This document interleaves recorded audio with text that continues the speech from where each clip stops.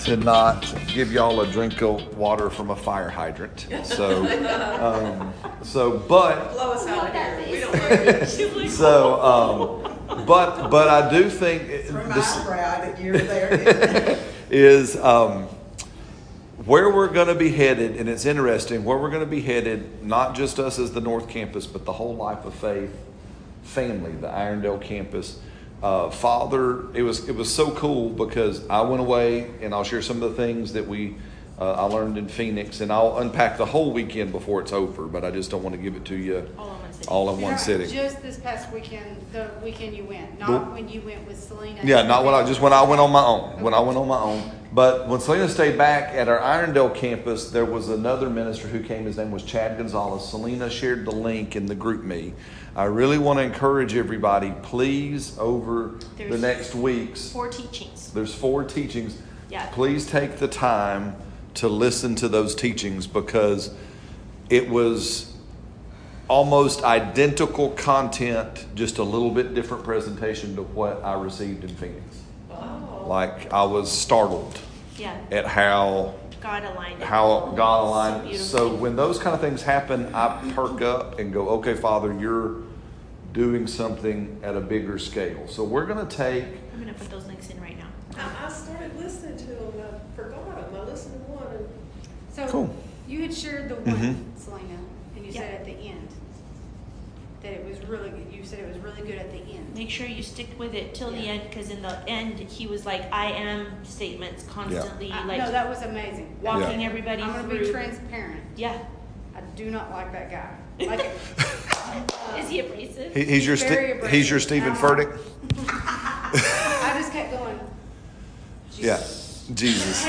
Katie had asked me to listen to it, and Selena had, and I was like, okay, I definitely need to listen to it. I had to push through, and then finally I was like, okay, I'm done. And I went back and I read the message, and she said, oh, at the end, so I fast forwarded. Gotcha. And I experienced healing from it in the shop. So I mean, but I'm just saying, it's hard for me to listen to. Okay, so now this is the first time we've ever met Brother Chad. So you have to remember again in people's personality. So you're going to find. So you found a cup of tea. Yeah. You don't like it. So good. So then, for that sake, I will represent a lot lot of his content. Then just tell me the points where I need to listen. I will. I will take notes on those points. So he's a type A type personality. He's hard charging. He can. I agree. When I heard him, like, ooh, buddy, he's a little abrasive. He's a good old Texas boy, so there's a little bit of Texas. That's so crazy because I didn't catch any of that. I must have been blind. I guess, okay, my personality, when people say things like, why don't we, or we aren't, or the church isn't, I'm like, dude, there are people doing this. There are people doing it. I'm like, okay, he's talking to a general audience. Yeah. But I guess I'm like, stop. Not everybody's doing that. Yeah. But I get it. I understand. Yeah. But it went back to it. It's like my insides were just cringy. But it was very good. That's I'm glad good. I listened to them. Good. Awesome. Well, all of them are good. So I encourage everybody to go and listen. You may have to take him in doses. I will admit that when I listen to him, I'm going, ooh, buddy.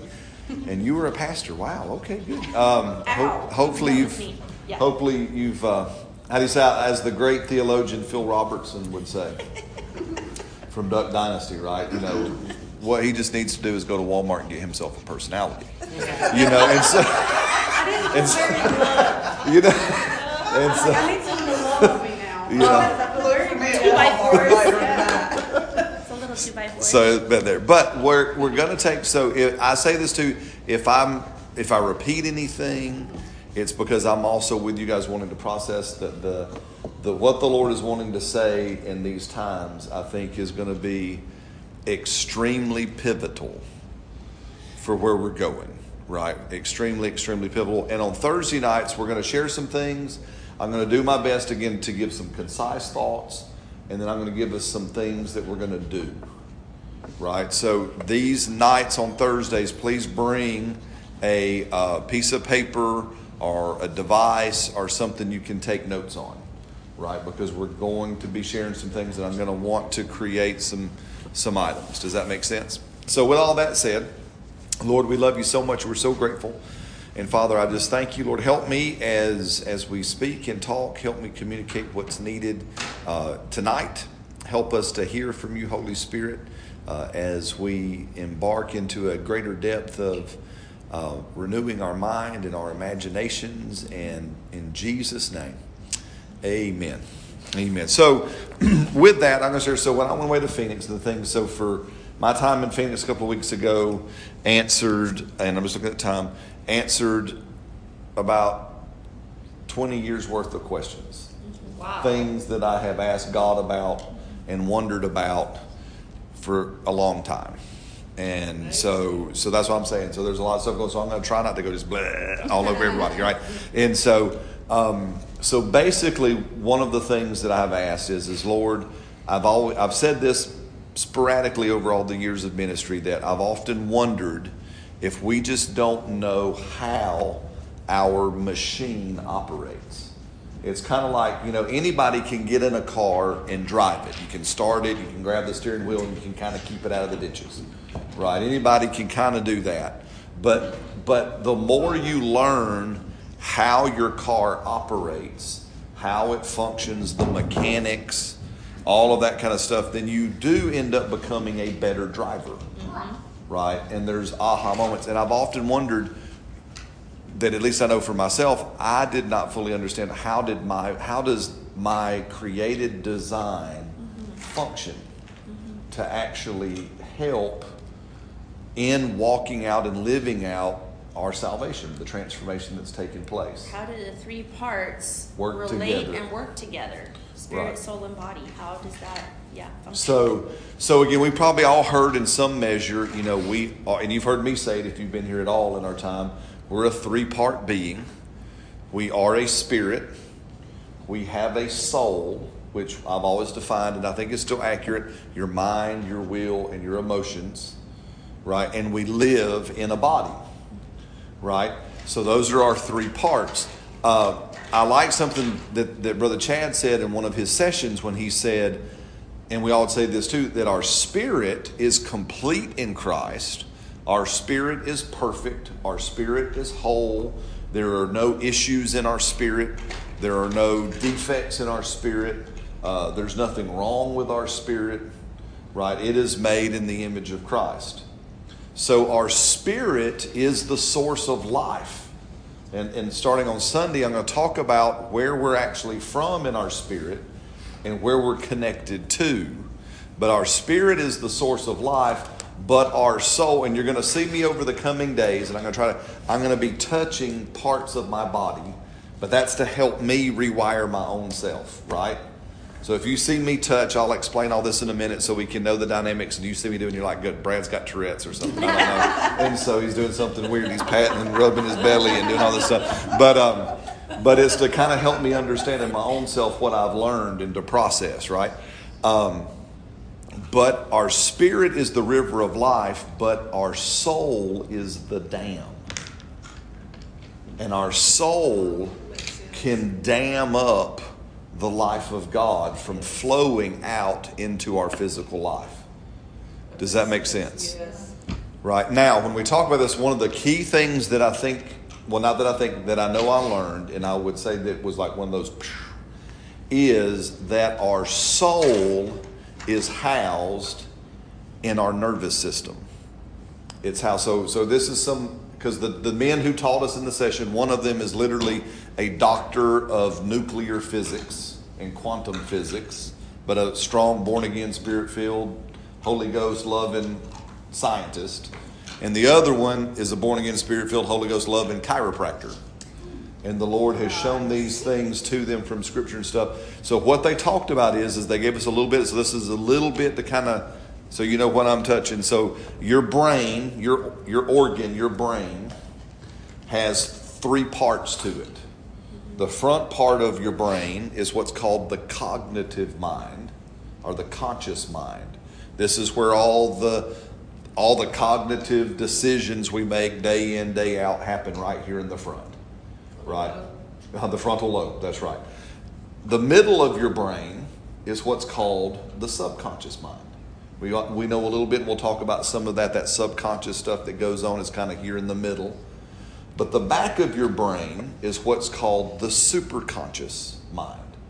Now, back here in this part of the brain, the way God created us, and it's attached down into the spinal cord where it goes down in, is all of the automatic nervous things like your heart beating, breathing, those kind of things going on. Aren't you glad, and I love this, that God loved us enough that we don't have to remember to make our heart beat. Mm-hmm. I don't have to remember to breathe. I don't have to remember to do certain things that are vitally important for life. All the things that are vitally important to keep us alive, they happen back here automatically. And this is where your core belief system rests. Because God put our core belief system in this part of our superconscious brain so that what we believe happens automatically, like our heartbeat. Does that make sense? That's why what we believe that's back here is actually what's going on out here. Wow. And why it's so hard to change? Well, we used to think it's so hard to change. I'm about to help you make it a whole lot easier. Because it's not as hard as we think. We just have to be willing to accept some parts of our soul that maybe over the course of time we haven't known what to do with. Right? So we'll talk about maybe more of that over this time, right? But back here, I just kind of set some of this. So back here in this superconscious brain, this is where your core belief system resides. Now this part of your brain, and everybody, so if you hear me touch this, and you can then touch your heart. Now this is the part, and I'm just going to have to geek out for a little bit because it's just too much fun not to do it. Is your heart. So your heart, your organ, and this are connected. Both to beat and to feel. Because they've now discovered scientifically that in your heart muscle are 40,000 neurons, just like you have in your brain. And now they call it, actually, the term is your heart brain. Your heart has neurons and a brain like your brain. But here's the part, guys, listen to me. Here's the story. This is like, to me. So they know there's these 40,000 neurons. With our scientific medical equipment now, your heart puts out an electromagnetic field because of those neurons that can be now measured up to 6 feet away. That face. Right. But that's only because that's the best equipment we have. They suppose it's much farther. Wow. Now here's the thing. And this not to get Elon Musk. Everybody's heard of Elon Musk and one of his things, and you and I were talking about him the other day. Elon Musk is wanting to taking people into space, and then he wants to take people to the moon, and then he wants to take somebody to Mars, right? That's kind of his plan.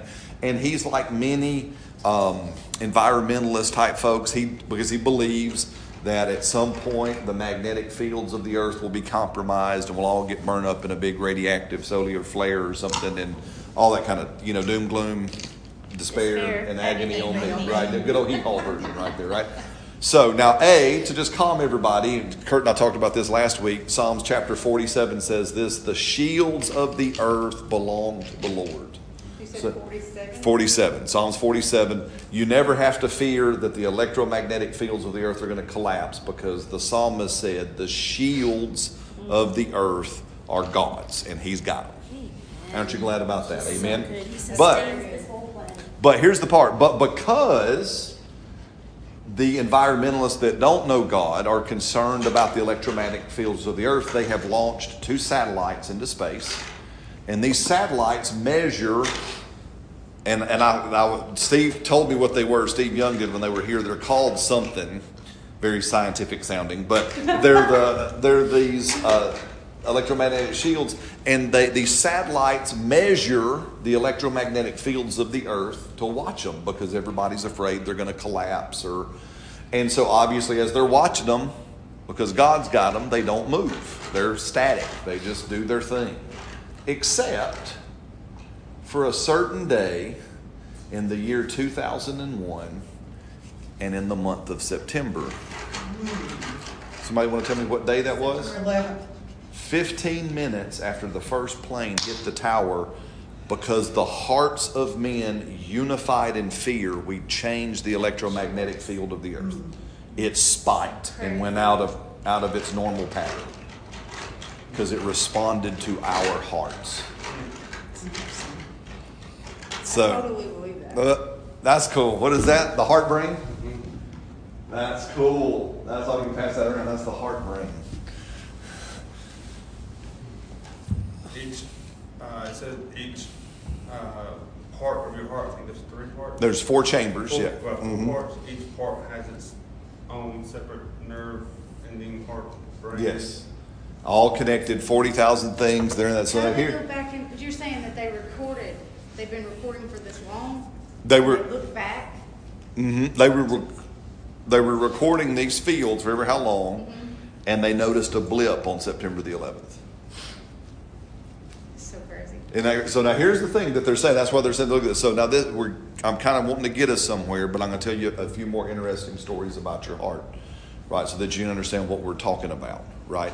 So your heart feels, it knows. Here's what they know, and they've done this. So because they found this heart brain, the scientists took electrodes, again, I'm not a doctor, right? So if you research this and I am not saying it right, it's because Brad's not a doctor, right? I'm a pastor, I'm not a scientist. I'm just trying to, but they put electrodes or something on people's chest for their heart to measure this heart brain activity, and they hooked it up to one machine, and then they hooked up electrodes to the person's brain and put it to another machine.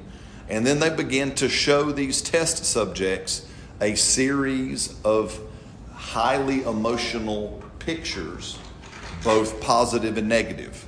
Super happy, joyful stuff that would make you smile and be happy, and super disturbing stuff that would tank your emotions. And here's what they found out. It didn't matter, positive or negative. Your heart brain knew what was coming 6 seconds before your brain saw it with your eyes. And they measured it person after person after person, and their hearts knew what was coming before they literally saw it with their eyes, and their brain registered it. And the heart brain got this brain ready for what they were about to see.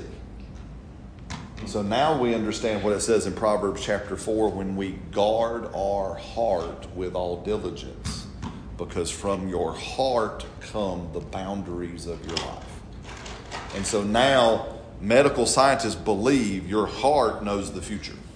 So every man, woman, and child that's happening, but not just born again. Not just born again people. This is human Because beings. we're created in the image and likeness of God. That's when exactly we're right. born again. That's how our mission That's it. works. This is how we work. You know, it kind of reminds me like when you're around somebody and you're just like, man, I just got this really good or really bad either way. But, you know, I've had that happen. Like, man, I just like them. Yeah. You know, I don't know why. But, you know, like when you see people, you know something's wrong with Yeah. them. Even though they may seem okay, you're like, no. So It's like your heart can tell kind of. it is. Well, now so now don't go too far, because I gotta, because there's a lot of things. Stay on the tracks. It's got to try and stay on the tracks to build. So here's that. So now let me tell you a couple more stories, right? So here just to talk about because what I'm saying is that and the reason why I'm doing this is because when we talk about renewing our minds, for so long we have just tried to talk to people about this. Mm-hmm. We've never talked about this, Yeah. right? We've tried to get people to cognitively think. Now, here's the thing. How many of you, we all grew up in church, and you heard probably some good preacher somewhere talk about the 18-inch distance between your head and your heart, and you got to get the Word of God in your heart going down. What they now know is the neurons of the heart brain lead this one. So it's actually not this direction for mind renewal. It's this direction. That's good. Because this heart brain leads this brain. Because it's tied back here to this automated system. Does that make sense? All right, so we're gonna. This is all. Everybody doing okay? So I'm again, and at any time we stop, we're just gonna go. So I missed, I guess, because we're going to start me. You're talking about your heart. I don't know. The heart brain leads this brain. For so many times in the church world, we've said it's this brain will lead this brain. It doesn't work that way. That's why most of our mind renewal stuff has not worked. Is because we're trying to get this brain to lead this brain, and your body doesn't function that way. This brain, your heart brain, leads this brain. And it answered the question for me why for so many years when I read the Bible and I studied, and it said, again, guard your heart over in the Old Testament. In the New Testament, when it would say things about your heart, it used the Greek word cardia, which was literally the word for your heart organ. It wasn't the word suke that was about your soul. Does that make sense? Yeah. So what we can live from the heart. You already live from the heart. Just didn't know. Well, here's the thing, many times this is that we don't know what's in there. So we're gonna, again, I'm trying not to get too far ahead because I get excited. Tracking. I know she's trying. So Well, here's the reason why I cool. said it. So it also helped me understand, because again, psychologists and doctors and stuff have known for years that, and again, I'm going to touch, so if you see me do this, I'm just helping Brad, right? So again, your core belief system, 80% of it is in place by the age of 5. Did you hear what I just said? Yes. How many of you remember anything 5 and earlier? Oh, I do. I don't. I remember nothing. Oh, I do. Right. So here's, that's me. In our life, though. That's why she remembers. And so we can talk about some of that. So what happens is 80% of your core belief system is in place by the time you're 5. We're seeing it in our hearts. No wonder I see things. That's right. It comes there first, It comes- and then I see it. That's exactly Oh, right. I like this. Amen. That's exactly right. That's that connected piece that gives us that prophetic window that God speaks to. That's the mechanics. And you're going to hear me use a term that's my term, and I just. So let's just play with me because Brad needs all the help I can get, right? Is I call it biomechanics. It's part of the biomechanics of how all this spirit stuff works, right? So then the other 15% of your core belief system is in place by the time you're 15. So by the time you hit 15 years old, 100% of this is in place. Yeah, I can see that. Right? And this is governing your life. Which is why one of my kids was like, I can't even mess up right because I've got your voice and daddy's voice in the back of my head. I can't even do nothing wrong. I can't be a wild child because y'all just talk to me all the time, even when you're not there. But so Y'all doing something right. but does that make sense? So now here's the thing. So here's just an analogy they taught us. So let's say somebody, a young person, they're 5 or so years old, right? They're playing at home, and mom and dad get into an argument over money, over finances. The argument gets heated. Something gets done. Maybe dad reacts in some way violently, whether he just pounds the table or hits the wall or pushes mom, or I wouldn't do that, but kicks the cat. He does something, but there's an outburst of anger. All the child knows is that the subject was about money. So here's the part. So this part of your life has one job and one job only, and that's to keep your identity safe. Welcome to my childhood. Right. It's to keep. Now, here's the thing. The way they explained it, let's just imagine, if you will, we're here now. When we were in Arizona, they took us way back up into the mountains, and it was bear country. So there were signs everywhere. Watch out for bears. Don't feed the bears. Don't touch the bears. There's bears here, right? And so they were saying, if we were in that little chapel room, they said, if a bear came through the back door of the little chapel, your super conscious and subconscious brain is trying to keep you safe. So it says, run, get out. It's the same response when your identity is attacked.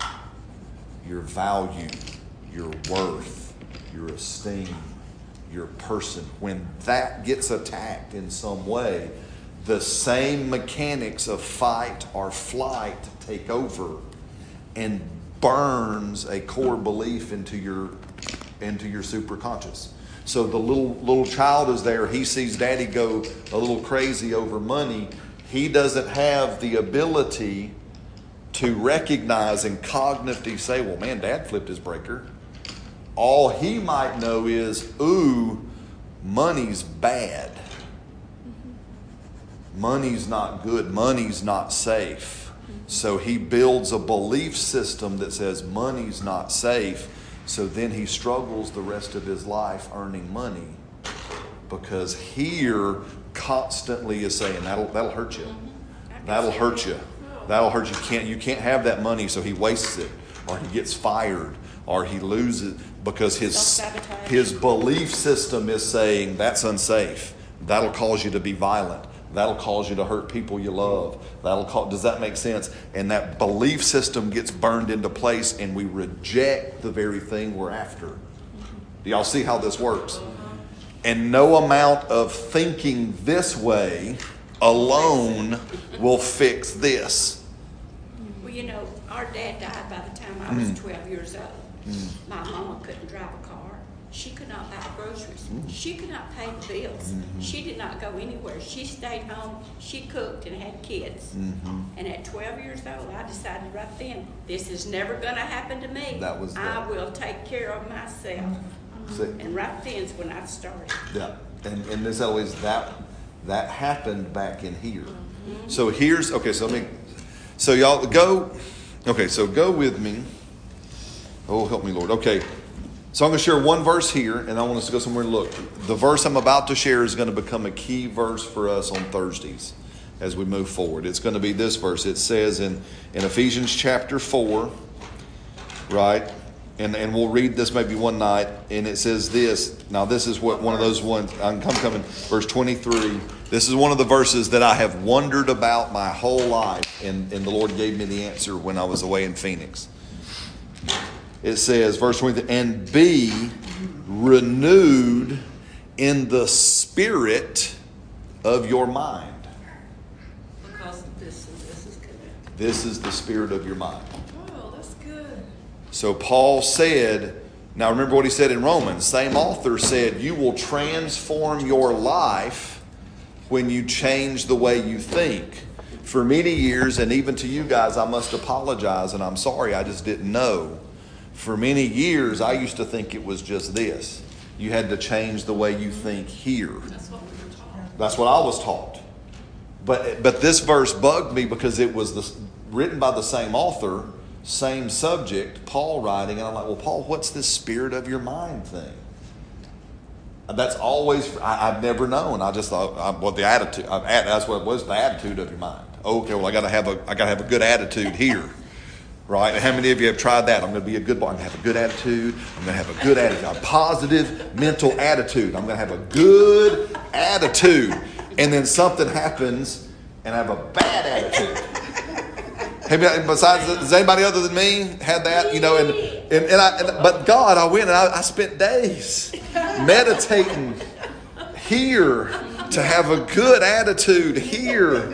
And the moment something happened, bad attitude. Yeah, we're going to be nice to that old lady. And it just didn't work. It just didn't work because here. Yes. Okay, so I don't know what your answer is because you're purposely holding it from us. Okay. But, you know, I think about memories. I think we kind of are doing that. Maybe nowhere near as much as we need to. But like God reminding you of a memory of something you associate with, kind of like a child with money. Yeah. You know, God will remind me of something like, do you remember this? No. That wasn't good. Wait, let me tell you. So, okay, to give you the answer. I feel like we are doing that. I mean, you were saying you need to apologize because you did. But y'all are kind of doing that. So. Yeah. Well, good. Well, here's what I learned on that to go. So now go here. Go to 2 Corinthians chapter 10. And I'm going to land the plane a little bit because I want us to do something here today. Now, when you say you're going to land the plane, you know what I think about that. I know. I mean it. So 2 Corinthians chapter 10. It says, 2 Corinthians chapter 10. Let's start in verse 3 for now. It says, "For though we walk in the flesh, we do not war according to the flesh." Now, this means though we walk in this world, we do not operate from this world. Amen. We're going to talk about more of that on Sunday. We actually operate, and a great analogy I love that the Chad Gonzalez guy gave, and you'll hear me say this again, I'm going to use Audra as an example. So Audra is now, as we know, in a whole nother country, whole nother economic sphere, whole nother place. But she is not living financially from that place. She's living from here. So I want you to hold that as an analogy. So even though she's physically in a developing nation where money is a challenge, things are different, she's not operating from the economy of Uganda or Kenya. She is operating from the economy of the United States of America. That's right. We don't operate from this plane. We operate from where we're actually from, which is heaven. Man. I'm definitely ready to get this very quickly. Right? That's where I'm at too. Yeah, we're Good. Yes. yeah, we're This is good. yeah, so we're operating. So I want us to hold that in our mind because it's so. Changing. This, guys, listen to me. This is not just going to change you. You're going to change everybody you've been trying to help for your whole life. Oh, wow. Yeah. Right here. What we're going to unpack over the next month or so.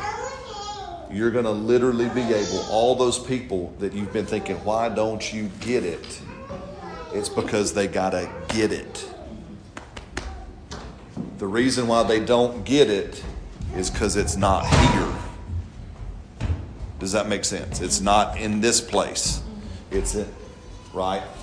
So even though we walk after the flesh, right? Or where did it go? Even though we walk in the flesh, not after the flesh, I'm sorry. Even though we walk in the flesh, we do not war according to the flesh. For the weapons of our warfare are not carnal, but they're mighty in God. And we probably heard this too, the pulling down of strongholds. I'm going to finish reading. Casting down, now listen to these words, arguments. Is that tangible or mental? Mental. And every high thing. Now that word thing there is another word for imagination. Is that tangible or mental? Mental. Right? That every high thing that exalts itself against the knowledge of God. Is that tangible or mental? The knowledge of God is mental. So again, I want you to say, so the weapons of our warfare are not tangible. They're not things. They're things here. Right? They're not physical weapons. They're weapons of the soul. So the stronghold is not a physical stronghold. It's not even a spirit. Because we've all, how many of you been those age of spiritual warfare? We're going to tear down the stronghold over Birmingham. Yep. Right? It's not even a spiritual stronghold because the context is not about spirit. The context is about your soul. Does that make sense? The stronghold is a mental stronghold. Now, the challenging things about strongholds, and this is one of the things I learned in Phoenix, is strongholds have a dual purpose. Anybody ever been to England? Besides, I've been to England. Anybody else been to England? Have you heard? Read about it. Have you heard about the Tower of London? Yeah. So tell me what you know about the Tower of London. It leans. Huh? Is it lean? No, that's the Leaning Tower of Pisa. What's the Tower of London? So the Tower of London is there. Historically, what do you know about who lived in the Tower of London way back in the day? Do y'all know? Anne Boleyn? The king did. Okay. So it was both a palace, but also what did they keep there? The gold? They did keep the gold there. The crown jewels are in the tower, but they kept all of the high treason prisoners. It was also a prison. Strongholds are both palaces and prisons. So remember what we said, the number one job of this, right? The number one job of this is to keep you safe. So when Henry VIII was getting ready to knock off one of his wives. He was there watching. That I was right a while ago. That's exactly right. Anne Boleyn was Well, there. she was just in the prison side. He was in the palace side. She was in the prison side. But listen to me. In your mind, a stronghold, because remember, because this is back to what you were saying. So here are the 4 walls of a mental stronghold. Wall number 1 is an emotion, right? So now, now again, the way we learned, it's a little e, big M motion, because your feelings are never static. Your feelings are always moving you. They're an emotion. They're a feeling, but that feeling is not just there and doing nothing. It's moving you. Does that make sense? So you have to, that's important. We'll come back to it. It's tied to this. Absolutely right, brother. It's tied right here. Right? Is the emotion. We're going to get this stuff fixed. Right. Amen. So your first wall of a stronghold is an emotion. That emotion, as you said, Alicia, is always tied to a memory. The little boy. Something happened that the emotion and the memory went kind of hand in hand. You had an emotion and a memory. That memory happened, there's an emotion. Is that number 2? That's number 2. Wall number 2 is the memory. Did you put memory down? So wall number 1. She's like, get your piece of paper. It's and so there's the emotion. Would you say all emotions are tied to memory? Yes. Okay. All emotions I'm just are making tied sure to I'm memory. getting them down right. Yes. Whether a memory that's being made now, or have you noticed this in your life, that same reoccurring emotion, be it worry, fear, anger, whatever. Have you ever noticed that you have these repeated things that happen? And it's like, you hear me always jokingly say, I sound like a Britney Spears song. Oops, I did it again. Right? The same thing happened and that same emotion comes up and a new memory is made. And it's like a chain of events in your life that have gone on. Does that make sense? So that the reason why is because there was an emotion, that memory. Now remember what we're saying, this is being built because the whole job of this is to keep your identity safe. Right? It's fight or flight. It's trying to keep you protected. Maybe not necessarily like the bear analogy to keep your body protected, but it's trying to keep who you are protected. Right? Does that make sense? Yes. So it's there. And I'll talk about a friend of mine in a minute maybe. So there's the emotion, there's a memory. Here's where it happens. The moment we give the memory a meaning or a motive, we make it a stronghold. A meaning Or a motive. That's good. So when you ascribe That's good. motive When you ascribe motive or meaning, to that emotion, well, that happened because Give me an example. that happened. Okay, I'm going to use yours. sure, absolutely. Is that okay? So when Selena was younger, again, y'all know some of her story. Her biological mom and dad divorced. She was little. She goes back to Guatemala, and she really bonds, and accurately so, to her granddad, her mom's dad, Poppy. We call him. So I'm going to call him Poppy. So she really bonded, and Poppy was her dad more than her granddad.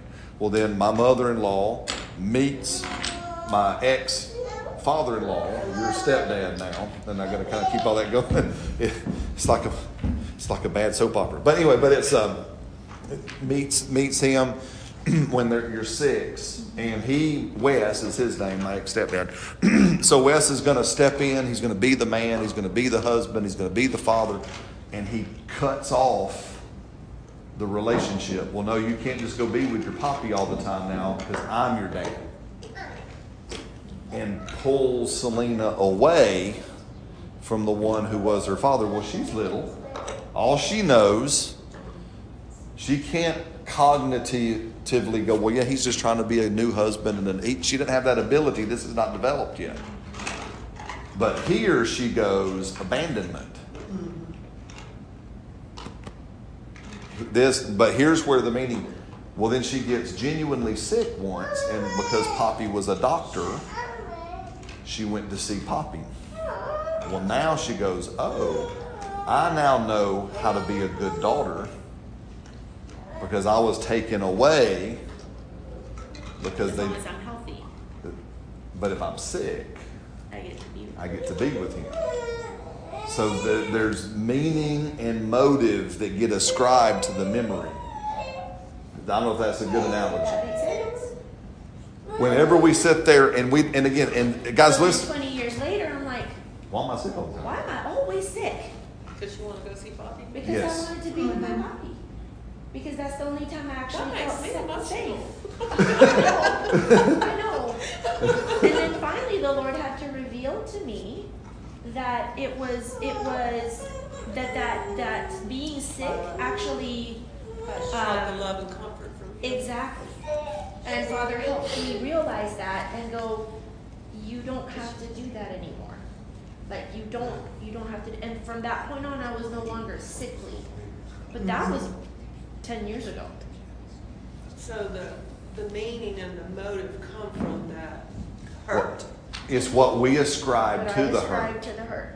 That must have happened because. I have a good example. Mm-hmm. Okay, so I was listening to the Yep. video you sent. I've been Mhm. taking notes. Yeah. And so, but something that had come up to me that morning or the night before I listened to it, was the thing he said, what's the thing I don't want you to know?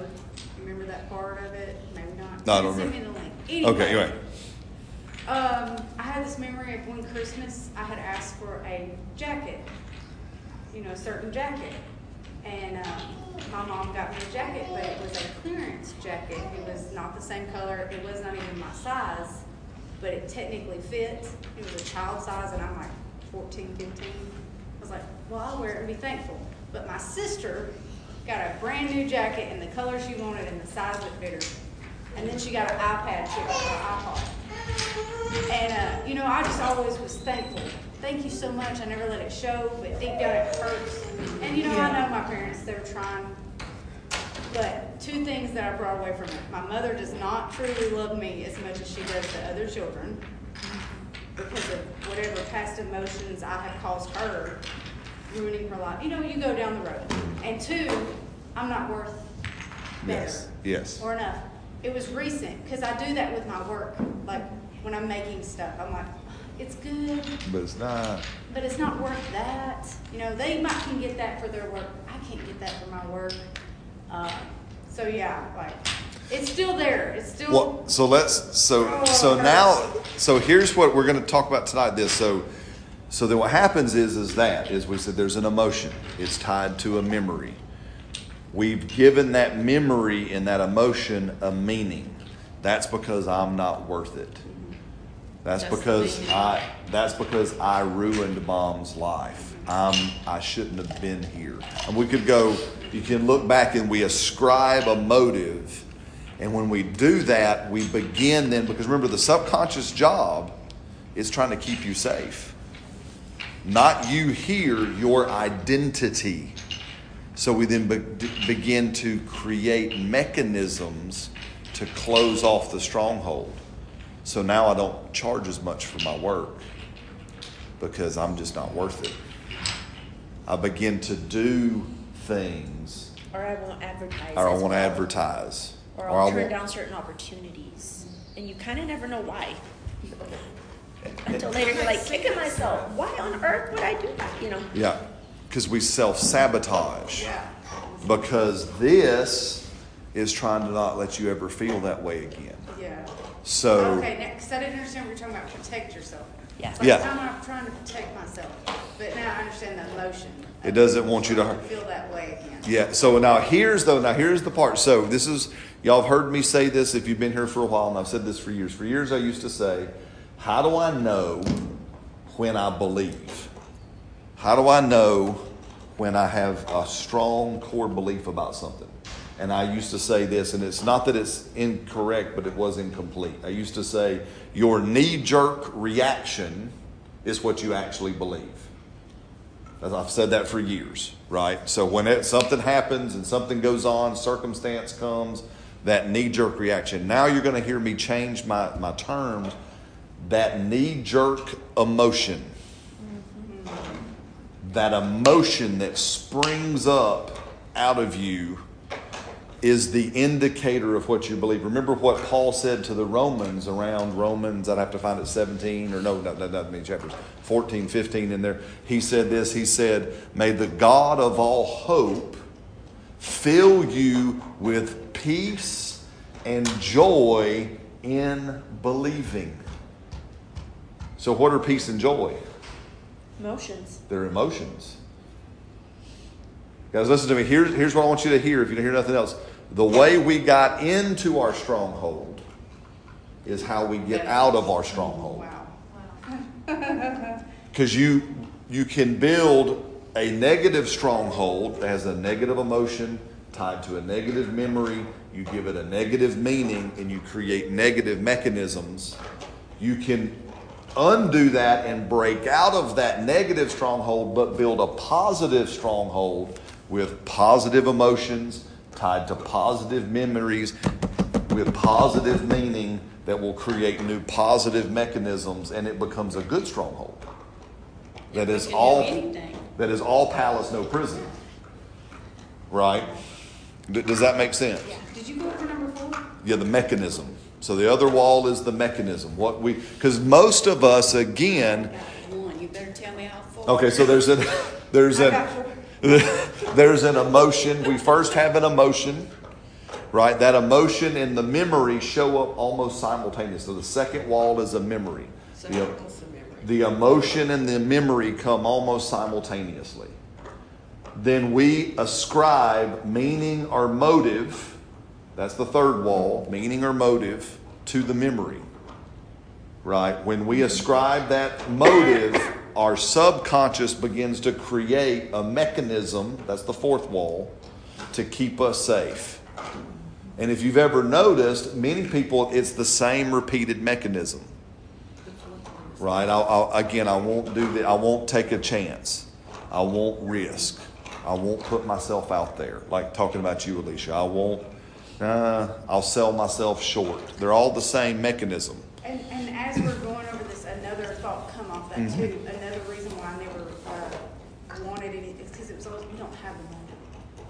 You know, like, oh, I found that on a deal. That's why I got her something really good. We really don't have the money. Like money is such a, it's a thing that is gone very quickly, and there's never enough of it. You know, so that thought, you know.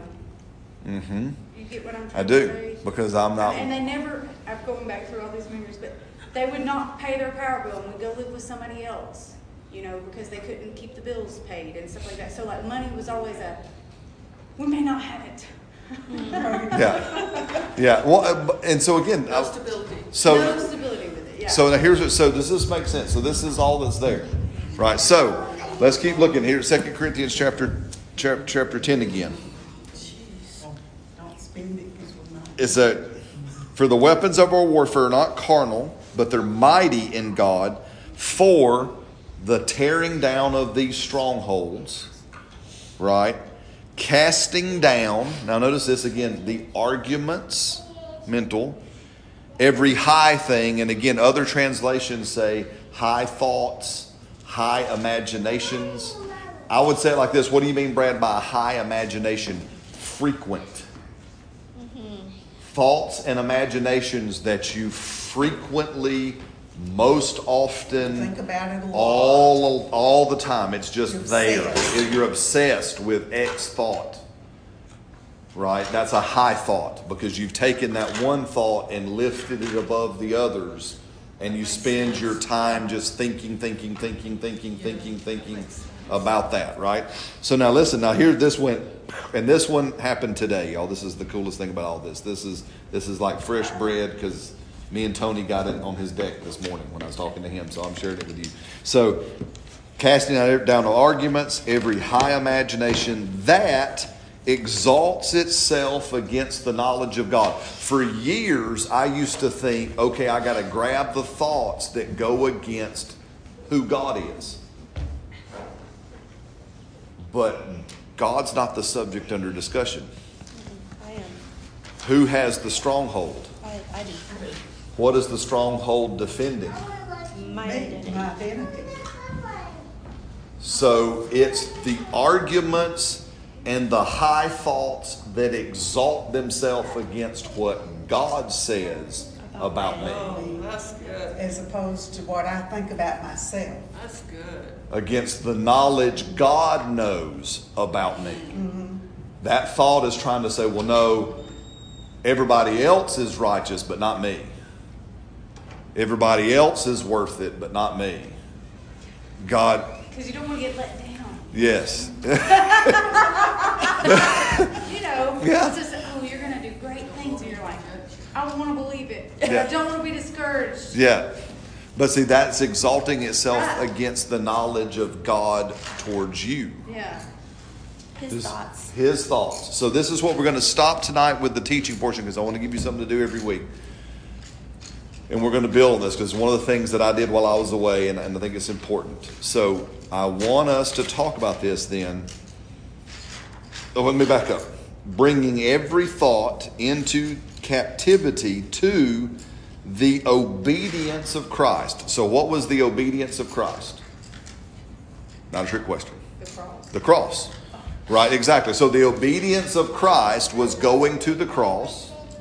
So when he went to the cross, did Jesus go to the cross for himself? No. No. For me. And what did he go to the cross to do for me? To give me a new identity. To give me a new identity. So I'm bringing all of these high thoughts and arguments that are exalting themselves, I bring them to the obedience of Christ, which means what identity through Christ's obedience have I been awarded and given? Right? Who am I now? Right? Because again, we're going to talk about this on Sunday, because I am now no longer from here. Paul repeats himself. I am an alien. I am a foreigner. I am a sojourner. I'm a wanderer in a foreign place. I am like Abraham was when he left Ur of the Chaldees and went to a land that was not his own and wandered and lived in tents and dwelled in this place that he was not. He owned it, but he wasn't from there. And it was this parallel picture of we're from, even to the point, guys, notice, even to the point, I get ahead of myself, is John chapter 3, right? So John chapter 3, remember John is talking to Nicodemus, or Jesus is talking to Nicodemus in John chapter 3, and Jesus famously says, you must be born again. And that word born again literally means born from heaven. So see, when you accepted Christ, you were born from above, Do you believe that you've been born again? from another place. Oh, Do you believe that you have been born again? So we're gonna. Do I believe I'm actually not from here? Like an umbilical cord to heaven. That's right. Not even. I am from somewhere else. Right. I am something. Do the pattern. I'm going to encourage you, as weird as it feels, Yes. to touch yourself. I am from somewhere else. Right? And here's the neat thing. A lot of now, again, and again, you're going to hear me say some stuff, and this is the challenge. And you might go talk to some of your other churchy folk that you know, and they're going to say that pastor of yours is doing new agey stuff. And I'm going to promise the new age people stole it from us. It's not the other way around. And so, but they now know all around the world. It's like this. Have you ever noticed when you talk to somebody and you say, well, hey, Miss Teresa, where are you from? And they'll say this, well, I'm from Alabama. But they involuntarily touch here. Yeah. Well, I'm from Alabama. I'm from the United States of America. I'm from... And what they now know biomechanically is every time you touch your heart, you center whatever you're thinking on here. You literally, when you touch your heart, you connect these two things together. We better go around with our hand on our heart all the time. Well, So now you have to touch your neck too. no, I do it because it just, that's, Okay. but now you understand why we put our hand over our heart. I But I just pledge wanna make sure allegiance you're right. to the flag of the United States of America. Yeah. Oh. What do you call that? Indoctrination. Yeah, that's what they did to us. That is, but when they did it, we didn't know what we were doing, but you literally, that's why Wow. Americans are so proud about being Americans. Wow. Because we're one of the only nations Yeah, because we that touch our we heart. do this kind of Guatemalans do this. thing. Yeah, Other they people do patriotic? things that are scary. not as much as Americans. No. But we, every time we stand up, we literally, I pledge allegiance. We're one nation under God. We're one nation. But listen, but that, we may not have done it, but every time we touched our heart, we hardwired our heart. I'm an American. Wow. That's so cool. That's who I, so every time you touch, so here is home. Does that make sense? And so you'll touch yourself there. So I do encourage you as you're doing what we're going to do, every time you just put your hand on your heart about what I'm going to do. And I am a true son of my heavenly Father, born of his Spirit from heaven itself and by his divine purpose. I am free from sin, which means I'm free from sickness and I'm free from just getting by. Yeah. Right? Right. I am a good pastor for you guys. Yes, Right? you I are. am a good pastor. And I have to touch myself because sometimes I doubt it. I am a good pastor for these people. I am a good husband. I am a good father. And I'm, because I'm just wiring this. Does that make sense? But here, so, and being ready, I love this, to punish all disobedience by my obedience. What is the disobedience? Is he talking about sinning? No. Wrong thinking. Wrong. Stinking thinking? Stinking thinking about what? Me. So every time, so now, every time I talk different about myself than the knowledge of God says, that's disobedience. Because My little ones. don't touch. But see, now that disobedience here is that disobedience of me trying to stay connected to that old identity, not what he says about me. And so I punish all of that disobedience Wow. with what? With my obedience to no, that is not who I am. This is who I am. Yeah. Oof. Does this make sense? Yeah. So as an example, what I want you to do over the next little bit, and I'll land the plane here, is I want you to create an I am statement. And I want you to take your time. Right? I thought we might have time to do it tonight, but I think that's going to rush you. I don't want to rush you. Because I want it to, and here, okay. All right, tonight, and, okay, help me not get ahead of myself. Well, I'm coming, but there's a reason. You got to know why, or it won't make sense. I appreciate it. I thank you. I know you're trying to help me, and I realize that. But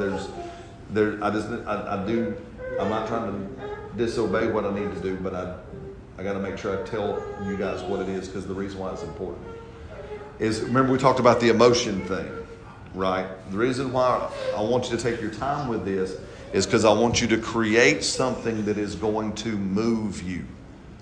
Remember this? We talked about, and the part that, to get ahead, the part that I think we have not known what to do with as believers is the part of our emotions. Because we normally just tell people, well, Selena, you just stop feeling that way. Right? And now we'll just quit feeling that way, Selena. Just get over it. Just get over it. Suck it up, Buttercup. And quit feeling that way. Just stop feeling that way. Right? Just quit feeling that way. Well, here's what we learned in Phoenix. So if my knee or an elbow or some part of my body hurt all the time, what should that tell me to do? Go get it checked out, right? That whole thing is this, man, my knee's hurting. It's been hurting for some days now, and I've done everything I normally do, and it's still hurting, and I don't know what's going on. And if that stays, then we would all say, well, Brad, why don't you go get your knee checked out and see what's going on with your knee.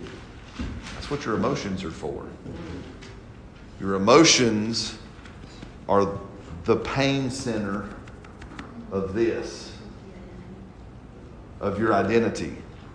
So that negative emotion, anger, wrath, envy, jealousy, lust, worry, fear, all these things, if they keep reoccurring, it's like having your knee hurting. It's God's love in this system telling you there's something you're not believing right. And what we should do is we don't go, well, stop feeling that way. We should stop and go, why am I feeling that way? What's the memory that's tied to that emotion? How is that memory and that emotion, how are those things attacking my identity? What motive and meaning, if I can remember that far, what motive and meaning did I give to that about my identity? Do you see this, right? Yes. Now that's on the negative, because listen to me. Have you ever wondered about this verse? Jesus said, John chapter 8, I believe it is, he says, and you will know the truth, and the truth will set you free. And every good preacher, have you ever heard a good preacher talk about that word know is not know? That word know is like a husband and a wife knowing one another. Have you ever heard a good preacher talk about that? It's about experiencing the truth of God. It's about that. And you ever wondered, okay, well, that's great. What in the world does that look like? Well, here's the thing, and I'm not trying to be graphic, and I'll keep it as G-rated as I can, but a husband and a wife knowing each other is not, or should not be, an emotionless experience. Right? It should actually be the highest emotional experience that we have in this life. And that's why Jesus chose that same word, that intimate word about knowing truth. See, when we're going to renew the spirit of our mind, it's about renewing our mind to the level of that passionate, positive emotion. So when we talk about doing these I am statements, I don't want it to just be, because I know many of us came from a word of faithy background. I don't want it to be just another confession list. I want it to be realities that are touching the emotion of your heart from Scripture, the positive side. Does that make sense? And I want us to meditate on it until there's a passion in there. Right? I love that's what Pastor Mark said last night, right? And I love that over at our Irondale campus. He talked about, I mean, if you think about even God and Jesus were not, again, they weren't passive. They weren't Vulcans like from Star Trek. They had no emotions. The Bible talks about that God and Jesus, they were fierce. They were passionate. And even when it talks about, God the Father, and it says of him towards Israel, that he was jealous not of Israel, that was misconstrued by Oprah, but he said, I was jealous for Israel like a husband is jealous for his wife. There's a passion that's in God. And so renewing this, how do we renew this? Remember what I said before, when we were little, there was an emotion that was tied to a memory, and that emotion burned in that belief system, right? And I've often now wondered too, the reason why some of our mind renewal doesn't work, besides that it just stays here, we never feel it. There's no passion in our faith. There's no passion because again, when I sit there, and I'm going to read you my statement, right? And I really do, I want you to create something, and I want you to meditate on it, man, until it moves you. But positive. Think about this, we know that, and we'll cover, and I know this a lot, we'll cover more and unpack it again. But look at, again, the fruits of the Spirit. Can somebody name the fruits of the Spirit? Love, joy, peace, love, joy, peace, patience, gentleness, kindness, long-suffering, even self-control. All of those are emotions. Have you ever thought about that? I'm hung up on self-control right now. But even self-control, Self-control emotion. it is self-control, because the emotion is, I am in control. That has an emotion to it. That's not just an action. That's I am confident. I'm in charge here. I am in charge. I am in control. That's an emotion. That way you can choose for all those things out there not to. Yeah, sure. You can Choose. shield your identity. That's exactly right. But I want you to. But I say that to kind of connect us to, and this is part of mine because our faith is an emotion-filled faith. Because God wired us to feel, right? To have passions. Again, I'll tell you. So in the whole stuff about the heart brain, is they talk about heart transplants. I know heart transplants that come in, and they talk about one, heart donors, right? So this lady needed a heart. There was a man that was killed, right? And so he became the donor, and they took his heart out and put it in this lady. Now this lady was like one of you ladies. She was a good church-going Christian lady her whole life, all this kind of stuff. And they put this man's heart in her, and her body receives sex.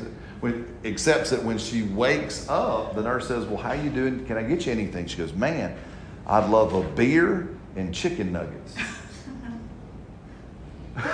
and she's like, and that's weird because I've never drunk anything a day in my life. Right? And all of a sudden, as this lady healed, as this lady... Bad show. As this lady healed, her family noticed new passions. She buys a motorcycle. She learns to ride a motorcycle. She does this stuff. She's a little different, and there's some stuff. And so they finally, because of this heart brain thing, they called the doctor and said, can we talk to the donor's family? Wow. And they said, well, sure. So they connect the recipient to the donor's family. And they said, can you tell me about our heart donor? Yeah, he rode Harleys. In fact, when he died on his motorcycle. Right? And when they cut his clothes off of him, they found a pack of chicken nuggets in the vest pocket of his vest.